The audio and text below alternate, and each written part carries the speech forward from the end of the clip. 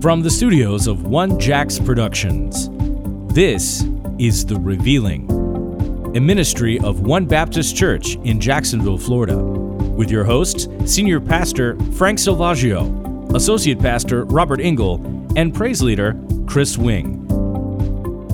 Welcome back to another episode of The Revealing. Thank you once again for joining us here. We are grateful, humbled, glad to be a part of this ministry here in Jacksonville, Florida. Frank Salvaggio, Chris Wing, and myself, Robert Engel, we welcome you back once again, joining us here at the table for just some more Bible study. We are in this series of covenants.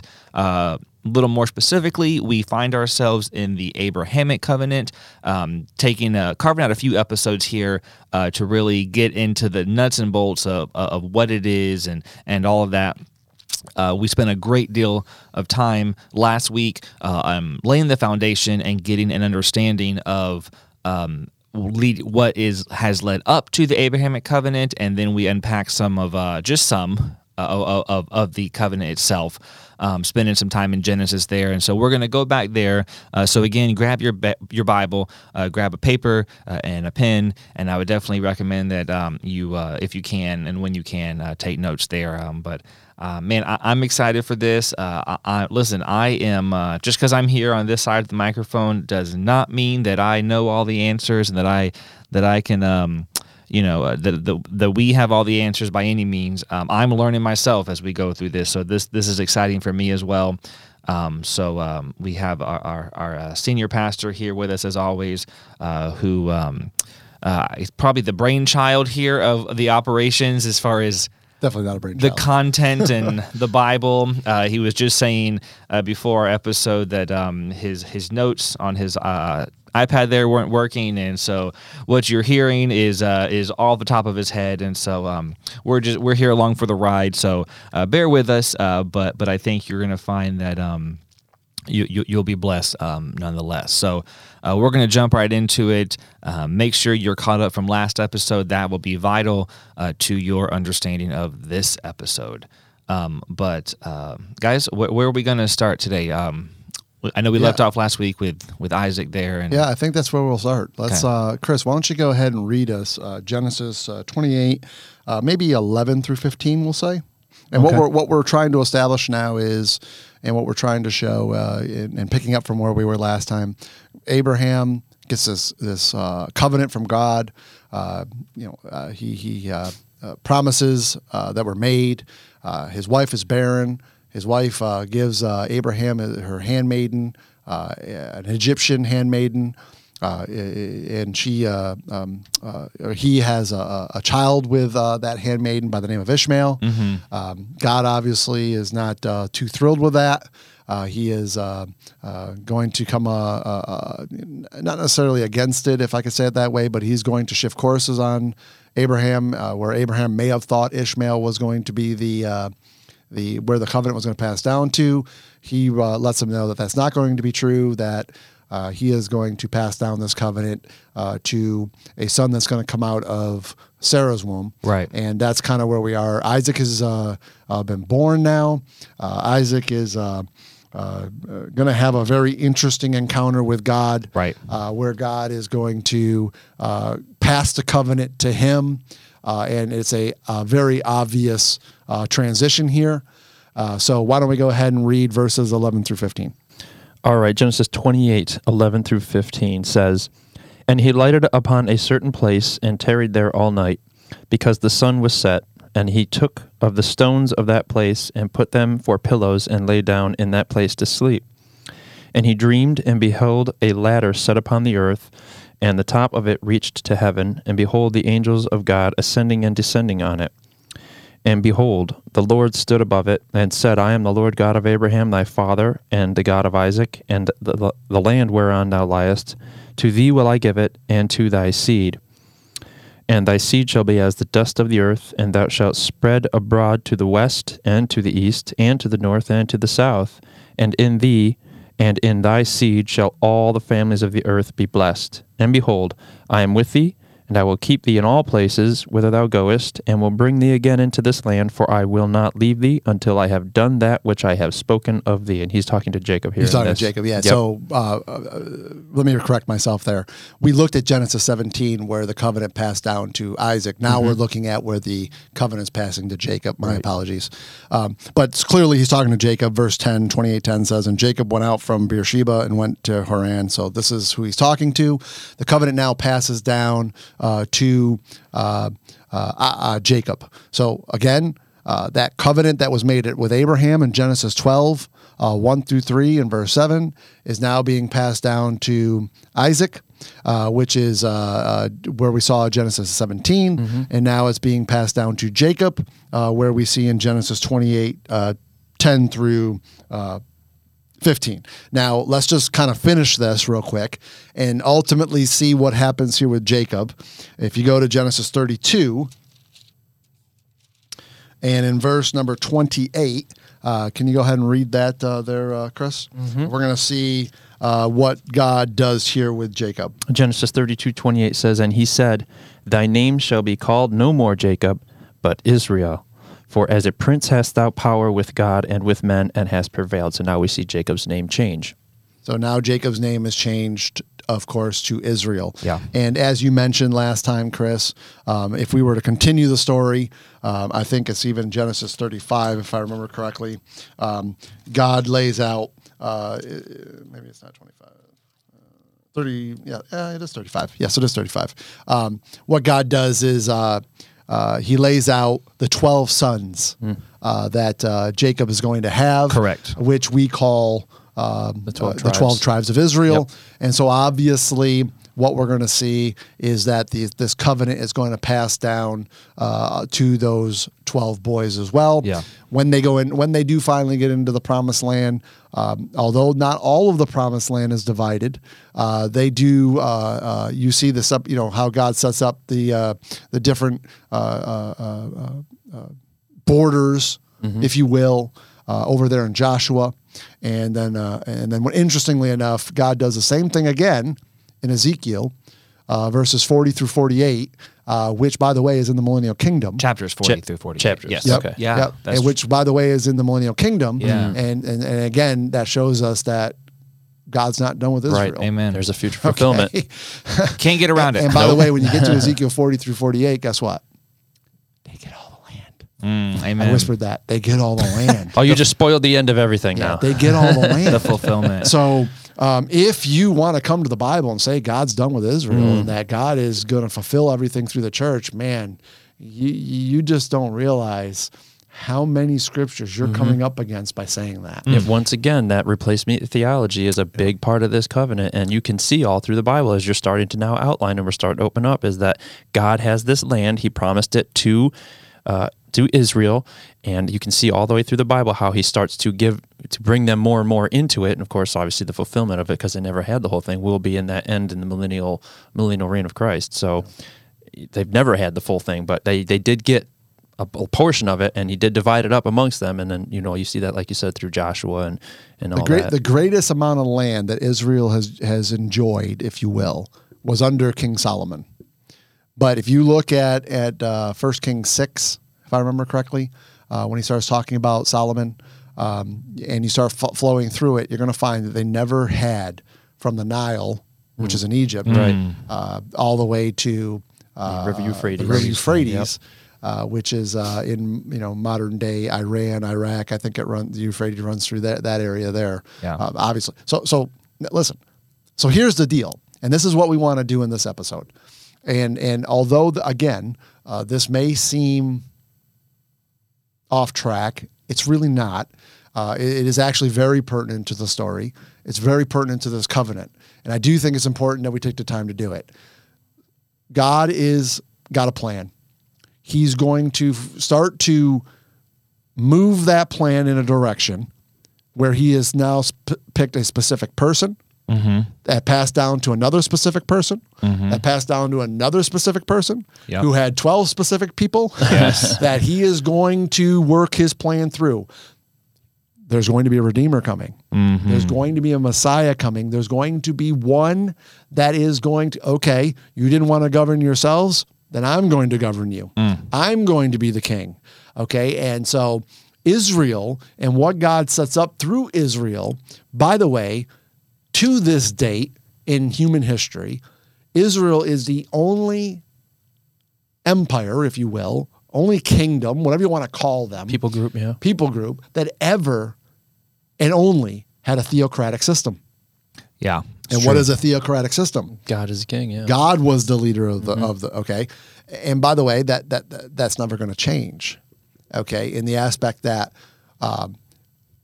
understanding that what God is I don't want to say attempting to do, because that would be a false way to say it.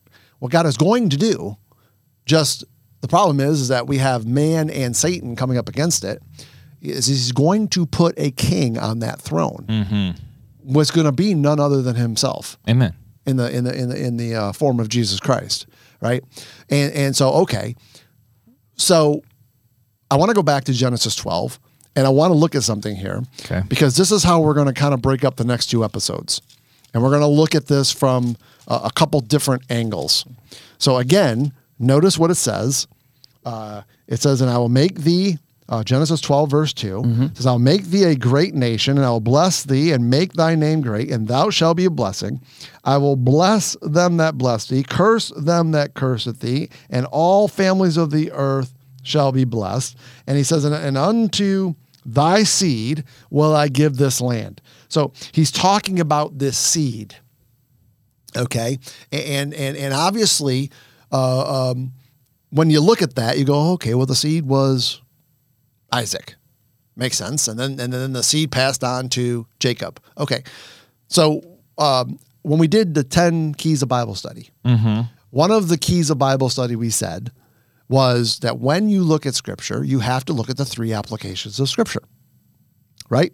And so the 3 applications of Scripture is to take things historically, to take things, in other words, these events actually happened. Contextual, All historical. right? Garden of Eden, that is a real story. It really happened. Now, can you pull out doctrine from that story? Yes, you can. Sure. Prophecy, doctrine go hand in hand. No doubt. That's a second way to go to Genesis 1 through 3. And by the way, you could be there a while if you really start to dig into that stuff. Yeah. Okay. And then finally, you have your application, your spiritual. Okay. How does this story relate to me? What can I learn from this so that I can now not make the same mistakes, things like that? Okay. Well, the seed. What are we talking about here? What is this seed? Yeah. Okay. So obviously, in the historical context, there's no question about it. That's the reason why we went to Genesis 17. It's the reason why we went to Genesis 28. It's the reason why we went to Genesis 35. The seed in this historical context is passed to Isaac, passed to Jacob, passed to the 12 sons. Mm-hmm. This physical land was physically given to Jacob, Israel. Yes, sir. That's who it was given to. Okay. Now, do you think Satan is going to be okay with that? No. If God's moving, right? Go ahead, Robert. Say it. Satan is countering and counterfeiting. Okay, so he's going to come against it, and we're going to talk about that coming against that particular aspect of it today. But before I do that, okay, what's the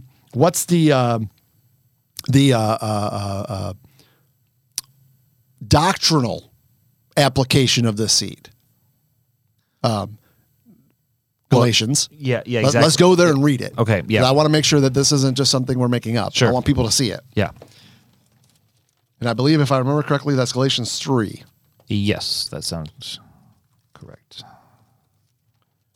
If anybody gets there before me, feel free to read it. I'm there. Go ahead and read it. I think it's 3. verse 6, I want to say. Look at this. The brainchild. Is it? Told you. Is that it? Yeah. And when excuse me, and when the woman saw that, okay, I just looked at Genesis 3. Wow. All right, here it goes. Galatians 3. Even as Abraham believed God, and it was accounted to him for righteousness. Yeah, so it's not No. Galatians 3. But it is Galatians 3. Still a good verse. Let's see here. Hang tight with us, y'all.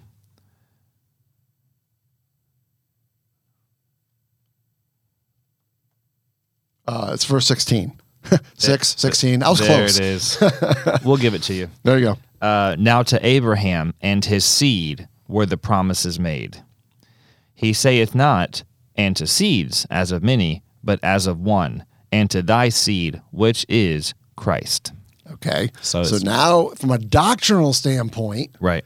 we understand that the seed is Christ. Yeah. And so now what we're learning is that not only were they given a historical land covenant, they were also given a promise that a seed was Amen. going to come, and he's not going to be worried about the land per se. Yeah. He's worried about something different. Remember Genesis 3:15? Yes. The seed of the woman. Okay. You start following that seed through the Bible, and that seed is Christ. Right. Okay. So there was something else that was going to come out of Abraham's loins. It was this Redeemer. It was a Messiah. Now listen, do note the Savior and the Messiah are two different things. Yep. Note that. Yep. They're not the same thing. The Savior of the world Yeah. is different than the Messiah, who is a king over Israel. Right. So there is a physical application and a spiritual application from a doctrinal sense. So it would be fair to say that if, as part of the New Testament church, the Lord Jesus Christ would not be considered our Messiah. Listen, Would that be fair to say? I do believe that that would be fair to say. Yep. I agree. Yeah. I mean, he is God. I He would is say our this. God, our Lord, our Savior. Yes. I would say this, okay? So as Israel looks at their king, now, man, listen with your spiritual ears right now and hear what I'm about to say, because this is going to be a good one right here. Watch. As he is a Messiah, okay? Messiah means anointed one, okay?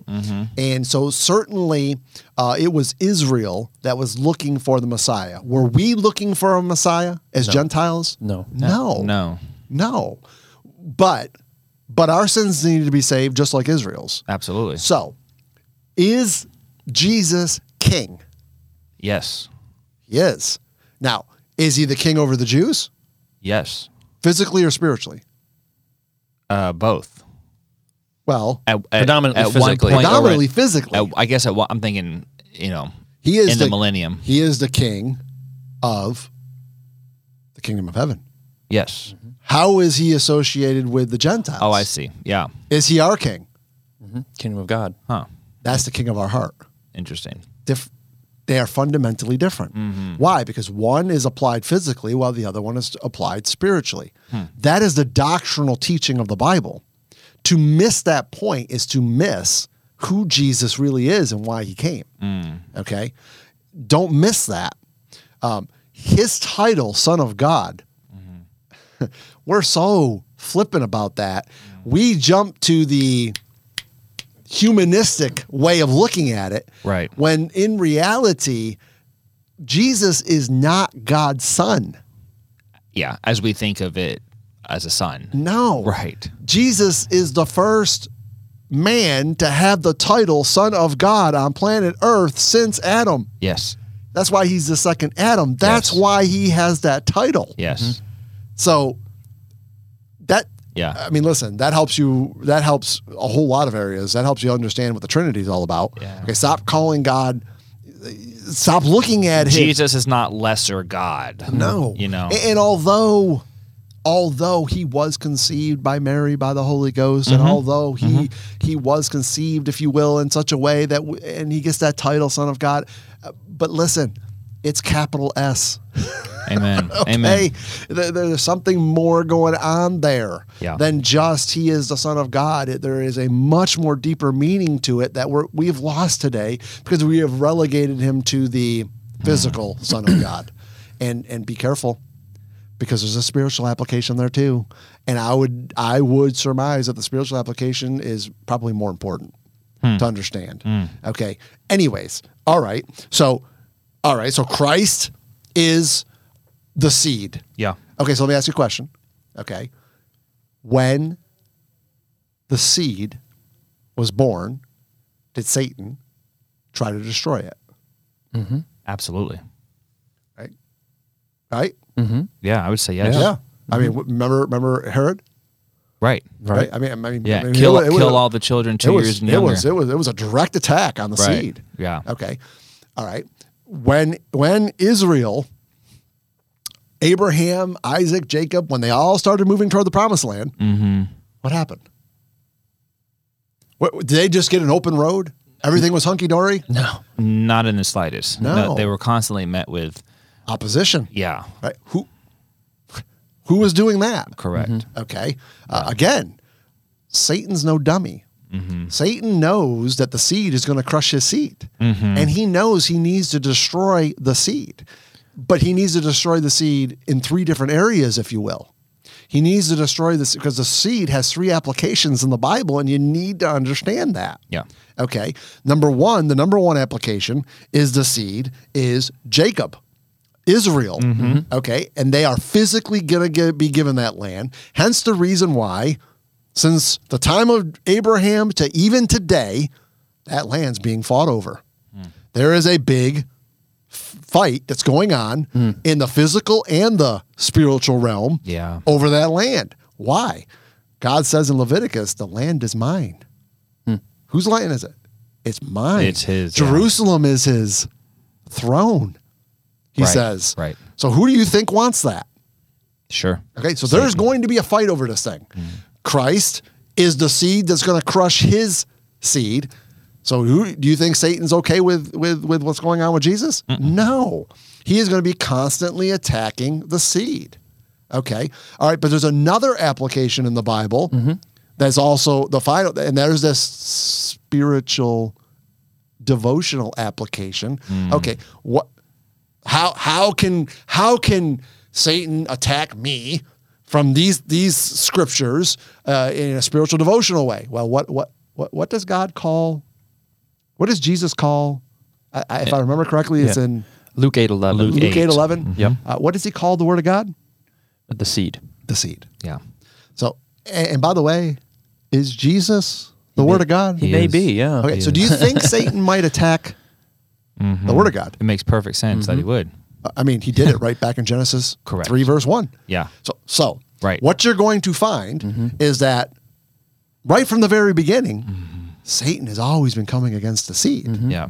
And that seed is in 3 different areas. And if you don't understand that, if you don't know how to come to your Bible and study it as God tells you to do it, historically, devotionally, and prophetically, you're going to miss that, man. Yeah. And if you miss that, man, you're missing some stuff. That is paramount, because if you're in that position where you don't understand that, then not only are you at a disadvantage from that perspective, but your enemy, your adversary, does understand it. Yeah.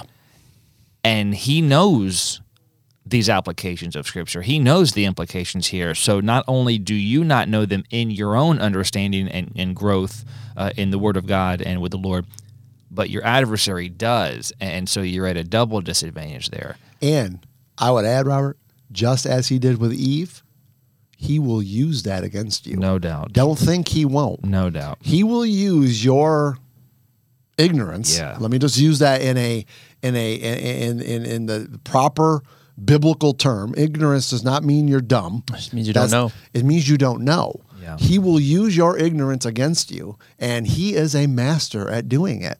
And now go back to Job 41. What does God say? I will I will reveal him. Yeah, I will not I will conceal make him. him Yeah, known. He's trying to conceal himself behind some stuff. Yeah. And the only way he's going to make him known is through what? His word. And so why would Satan want to attack his word? Yeah. Well, I'll tell you why Satan won't. So all these Bible translations and things like that, listen, you may think it's not a big deal. I'm just going to say it is a big deal. Such a big deal. It's a very big deal. And even beyond that, even if you do prescribe to a King James Bible, even if you do have you better make sure you know how to read it as well, because there are many people that read a King James Bible that make very false application to things. Gotta make right wrongly divisions. divide Yeah, things. yeah. So just because you have one doesn't mean Sure. you're there. No. Right. You got to make sure, 1 Corinthians 2, you got to make sure that Holy Ghost is guiding you and directing you and leading you to understand the deep things. The natural man can't receive these things. So you were anyways. talking about something, just if I could interject it real quick, about the whole thing with the land. And all throughout the Bible and history, we see Satan coming up against Israel and his people and not wanting to have that land, and they've never fully had that land, and all the battles and conquests and Joshua and all this kind of stuff all throughout history. And it made me think of, because we're just talking about Jesus and these three different applications of the seed, when Satan took Jesus he went into the wilderness, right, and he tempted him. Yeah. What was one of the things he tempted him with? He offered him all the kingdoms of the world. Right, because right now, he's the God little g of this world, right? He has his... They're his. They're his Or- to give. yeah. Or he wouldn't have been able to offer it.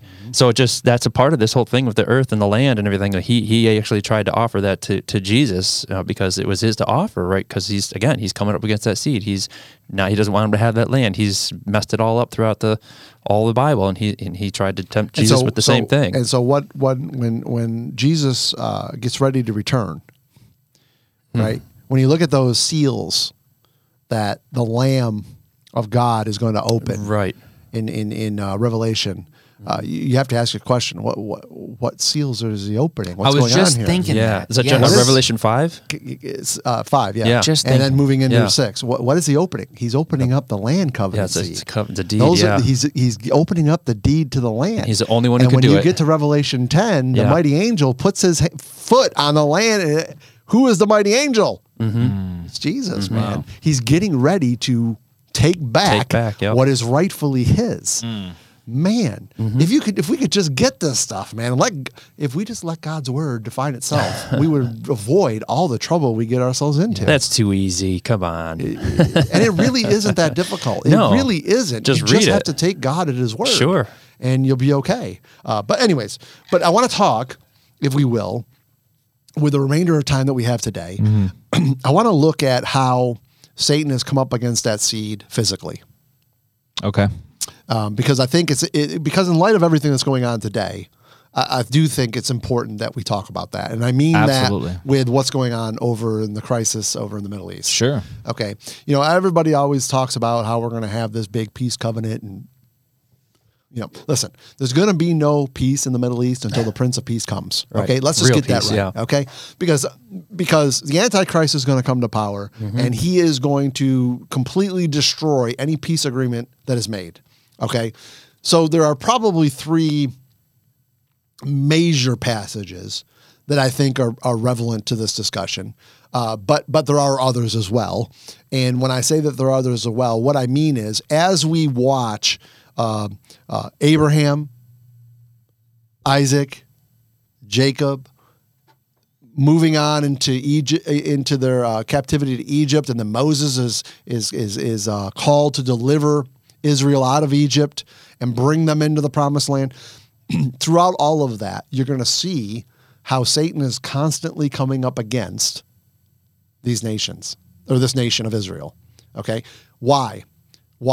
Because Satan knows what the seed is trying to do, and he can't have that. He knows that if Israel gets into that land, Israel is going to start doing what they were supposed to do, and Israel is going to start to,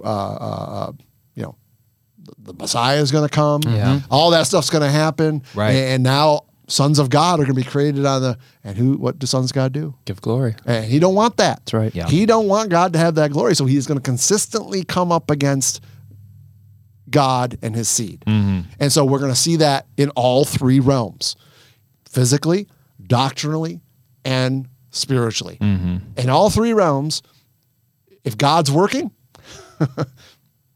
think of the 3 words that you say all the time. Confound.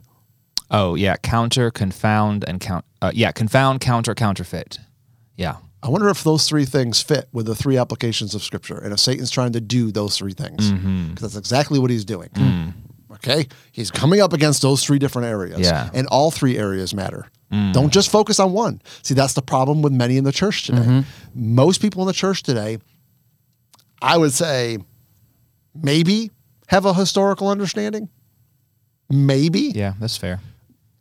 Definitely, we're real big on the spiritual application. Because it's about me. Yeah, that's why we Devotional. love to go buy all those Christian books from all these Christian authors, and we think that they're great and they're so great. Well, you better make sure that Christian author you think you got right there is actually a Christian author, and what he's writing is right. Because if what he's writing is wrong, you better be careful, because Satan will find a way to confound you. Okay, No doubt. and then certainly, probably the biggest dud that's going on in the church today is we just really have no idea doctrinally what's going on. Okay. Yeah. With all that being said, I want to look at what's going on here from a physical application here. Okay. As Israel is moving toward this promised land and all these things are taking place, who are these people that are coming up against Israel? So there's a couple major players that I want to kind of point out. Okay. Number one, probably the most important one and when I say the most important one, I only mean that from the context of what we've already read, Yeah. is Ishmael, Okay. right? So Ishmael was the firstborn. So listen, if I was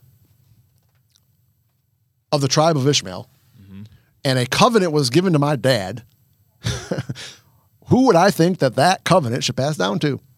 On to you. To me, firstborn. Ishmael. He's the firstborn. Sure. But there's a very, very important principle in Scripture that do not miss. Okay. God doesn't ever bless the firstborn. Interesting. It's always the secondborn. Every single time.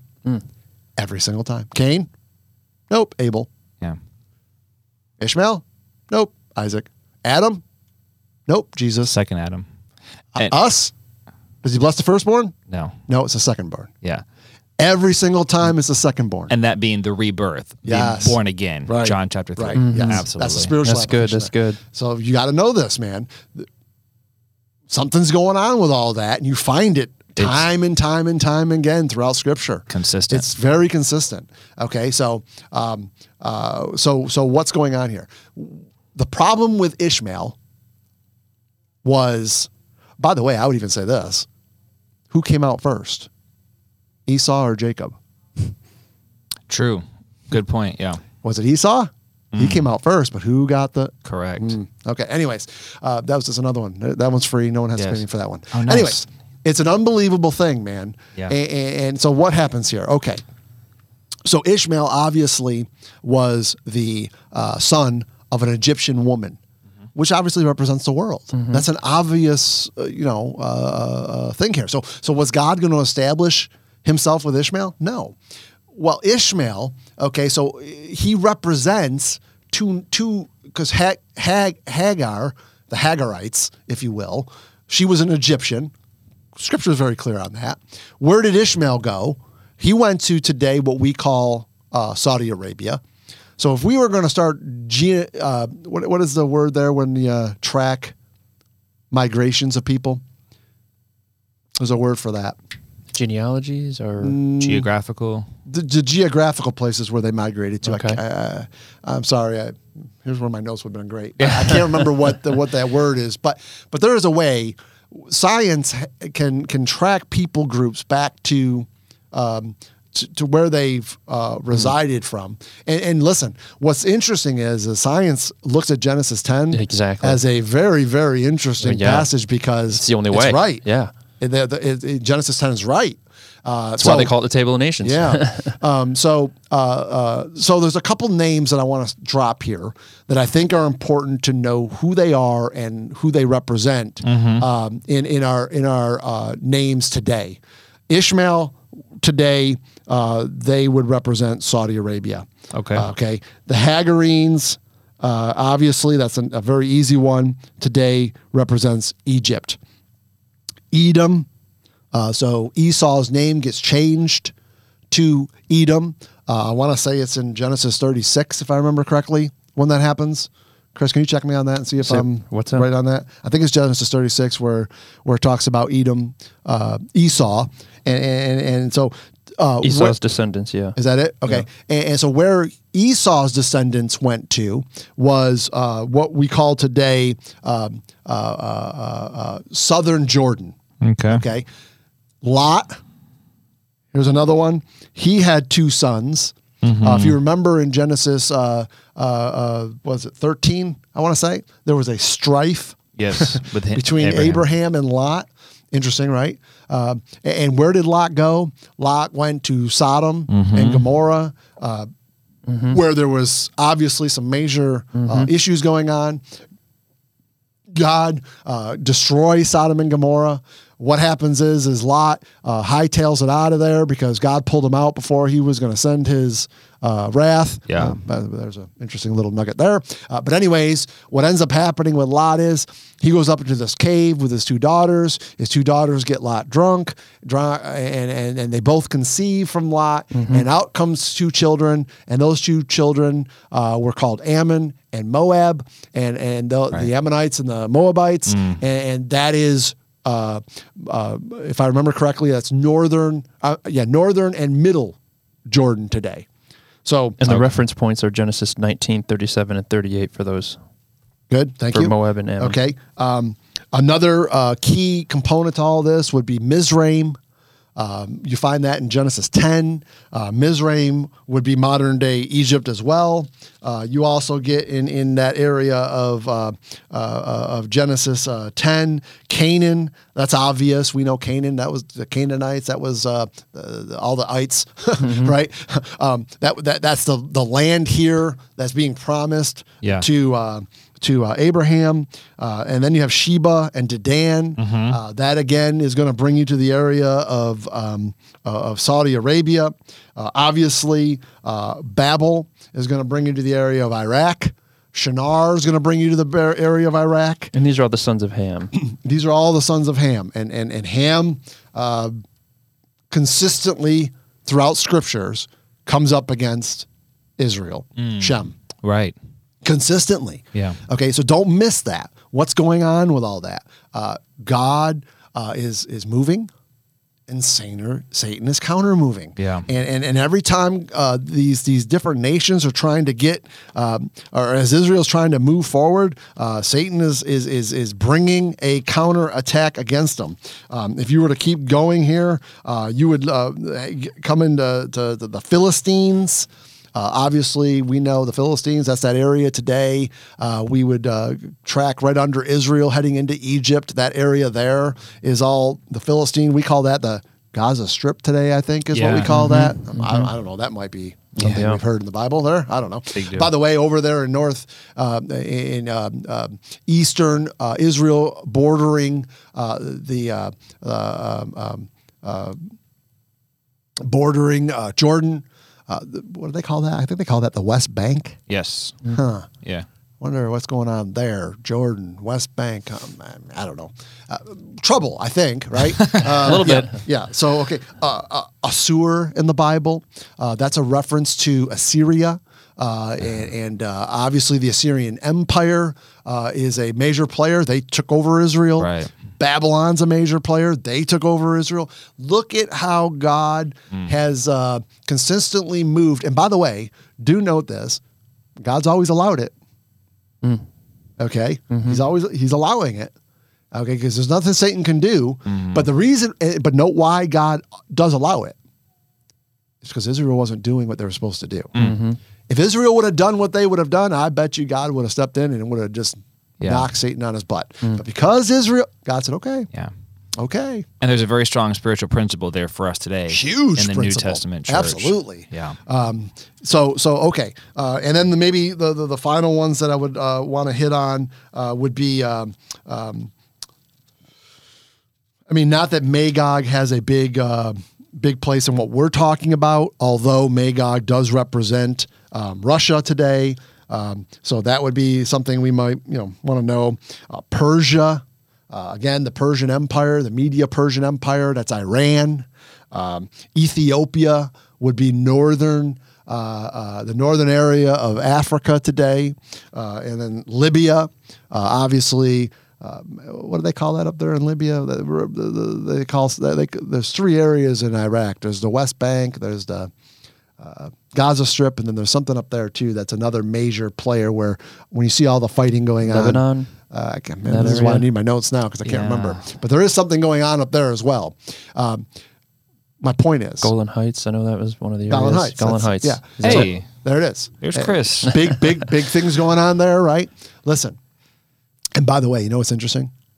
When Israel was being led by Joshua into the promised land and were told to wipe out everything. There's 3 places they didn't. Yeah, those are the areas. Really? And then guess what? Psalm 83 comes in right there. I'm sure. I'm sure there's no spiritual thing going on there. Right. Wow, that's something. Hey, history is playing itself out, just like God said it would. Listen, this is why I came to this book. Amen. I rejected this book, man. But once you start to see the prophetic implications and how things are playing out exactly the way God said, you can't argue it. There is no arguing. It's happened. There's no way you could orchestrate that and make people do what the Bible says, especially when those people don't agree with the Bible. And I'm talking about, and unfortunately, we'd have to say it, everything we just named outside of Magog, those are all Muslim nations. And just so everybody knows, our listeners, because he's going through this really quickly, I know that this can bog you down. He was referencing from Genesis chapter 10, verses 6 down, the sons of Ham and all those areas, and he was just going through Ezekiel 38 there in those nations, and I don't know if he's going to hit Psalm 83 or not, but the 3 areas that he was just talking about, that the Golan Heights, the Gaza Strip, I think it was, and the West Bank, those are all mentioned, I think, in Psalm 83, correct? Those areas? Psalm 83 and Ezekiel 38. And within those 2, So and so here's the thing, okay? So Psalm 83, big one. And again, I don't want to, take a lot of time talking about it, but Psalm 83 is a future event that's going to take place here. Okay. I would say it's the next thing that's going to take place, isn't it? Well, I would say those the rapture immediate areas probably is, but as far as the land is concerned.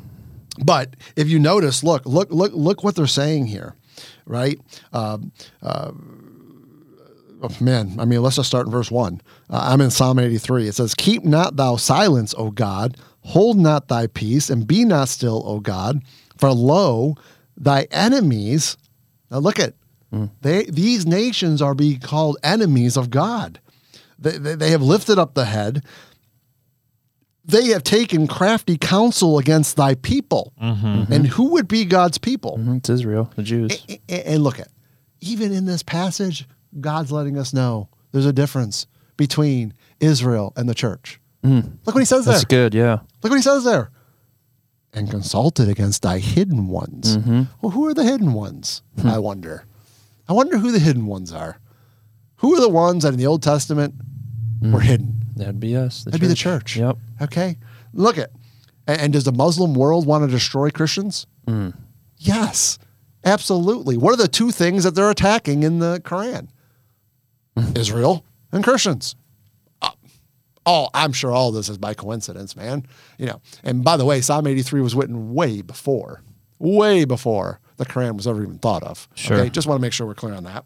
Right? It says, "They have said, come and let us cut them off from being a nation, that the name of Israel be no more in remembrance." Hey, man, you don't have to go very far. You don't have to do very much digging. You don't have to start pulling up very much CNN news and things like that to start seeing what these Muslim nations are trying to do. There's going to be no peace there because this isn't about giving up land. It's about all of the land. Satan's not going to give up until he gets all of the land. You can give back all the land you want to them. And I say give back only because they think it's theirs. Okay. You can do that all you want. It's not going to matter. They are going to keep coming until they get it all. And right now, you say, well, it's been kind of slow right now. Listen, Psalm 83 has not happened yet. Right. What the Muslim nations are very good at is being patient and reloading. Yeah. And that's what they're doing right now. Don't worry. It's coming. I know it's coming because Psalm 83 says it's coming. Yeah. Well, they've openly promised to wipe Israel off the map. I mean, that is what they want. That's what they've proclaimed. It's not hidden. Sure. And now look at in verse 6, the tabernacles of Edom. Now remember what I told you where Edom is? That's Jordan. Do you think Jordan's got anything against Israel today? Yeah. Right? The Ishmaelites. What did I tell you? Mm-hmm. Saudi Arabia. You think Saudi Arabia's got anything against? I mean, that's where Mecca is. Okay. Moab. Remember what I told you? Moab is one of the sons. That would be Jordan again. The Hagarenes. Do you think the Egyptians have any problem with Israel today? Egypt is actually a very interesting story to watch what's happened with them over the course of the last 10 or 15 years. But that's neither here nor there. I will just say this. There was a time there where Egypt was kind of not on friendly terms with Israel, but the leader of Egypt was, but then something happened and there was an overthrow of Egypt, and the president of Egypt now is part of, this is where I need my notes, dang. What's it called?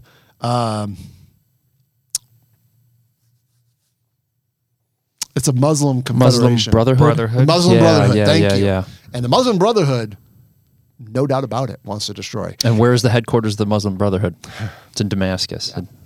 And Damascus has a big deal over there in Isaiah 17. Man, how do I remember this stuff? I'm telling you, I'm crazy. When you're saying it, it's triggering things in my mind here, too. Brainchild, I told you. I don't get it. God is just, he plants stuff in my head, and I guess I just can't forget it. I don't get it. But listen, the point that we're trying to make here is that this Abrahamic covenant is a big deal. It's a big deal physically. It's a big deal spiritually. Don't get past it, because just as much, now listen to what I'm about to say. Just as much as Satan is trying to grab that seed and that land physically, what do you think he's done through the church? Spiritually. Yeah. Replacement theology MO is the same. at its core. And if you don't hear what I just said and you don't buy what I just said, you are lost as what is a ball and tall grass. There you go, man. You're not getting it, man. Yes, his tactics are going to be the same, and do note, Satan is a spiritual being.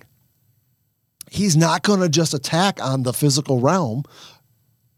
And he is the God of this world. So he is going to attack on that realm, but he's going to also attack on the spiritual realm, because the word of God does things physically and spiritually. And Satan knows that. We got to remember, Satan's been, as far as how long prior to what took place in the Garden of Eden was Satan created? We don't know. Right. The Bible doesn't tell us. Right. So I don't know. But I can tell you this. Since the day God made man to the day we live in right now, it's been 6,000 years. Do you think Satan doesn't know this book better than any man living on this earth right now today? Oh, yeah. Yes. Of course he does. He's no fool to what it says. He used to be the proclaimer of God's word. He's no fool to what it says. And so he knows how to attack us. And when we don't allow this book to be our buckler and shield, we don't run to this book as our fortress, our strong tower, we are going to fall into some stuff. Yeah. We are going to fall into some stuff. We are attacking, if I could say it that way, this Abrahamic covenant, and really spending a lot of time in here, because this is a big one. This is where a lot of things go astray. Why wouldn't it? Because this is where the seed starts to take place. The seed being Christ. Yeah. This is the one where Satan knows he needs to, quote unquote, spend some time attacking. And he certainly has done that. Psalm 83 is something that's going to take place here. Gosh, I mean, really, if you really think about it for a second, I'm not sure what else needs to happen, really, that Psalm 83.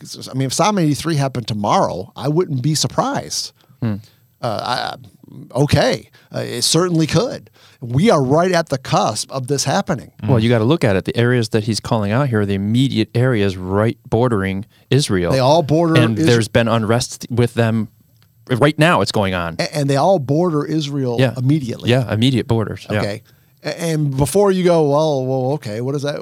That Ezekiel, what's going to happen is, okay, as we're going to, if you continue to learn, and go and follow down, what you're going to find out is that what God's going to do is when they come up against Israel, and they're going to, God is going to quote unquote destroy them. Okay, so then what's going to happen is Ezekiel 38 and 39 is going to take place.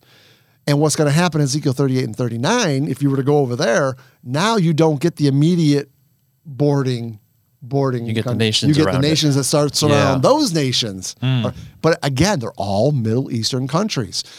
But there is one nation, interestingly enough, that's mentioned in there that isn't of the Muslim world. That's Meshech. That's Magog. That's Russia. Thank you for listening to The Revealing, a podcast ministry of One Baptist Church in Jacksonville, Florida. Senior Pastor Frank Silvaggio, Associate Pastor Robert Engel. For more information about One Baptist Jax, please go to our website, onebaptistjax.world, or email us info@onebaptistjax.world.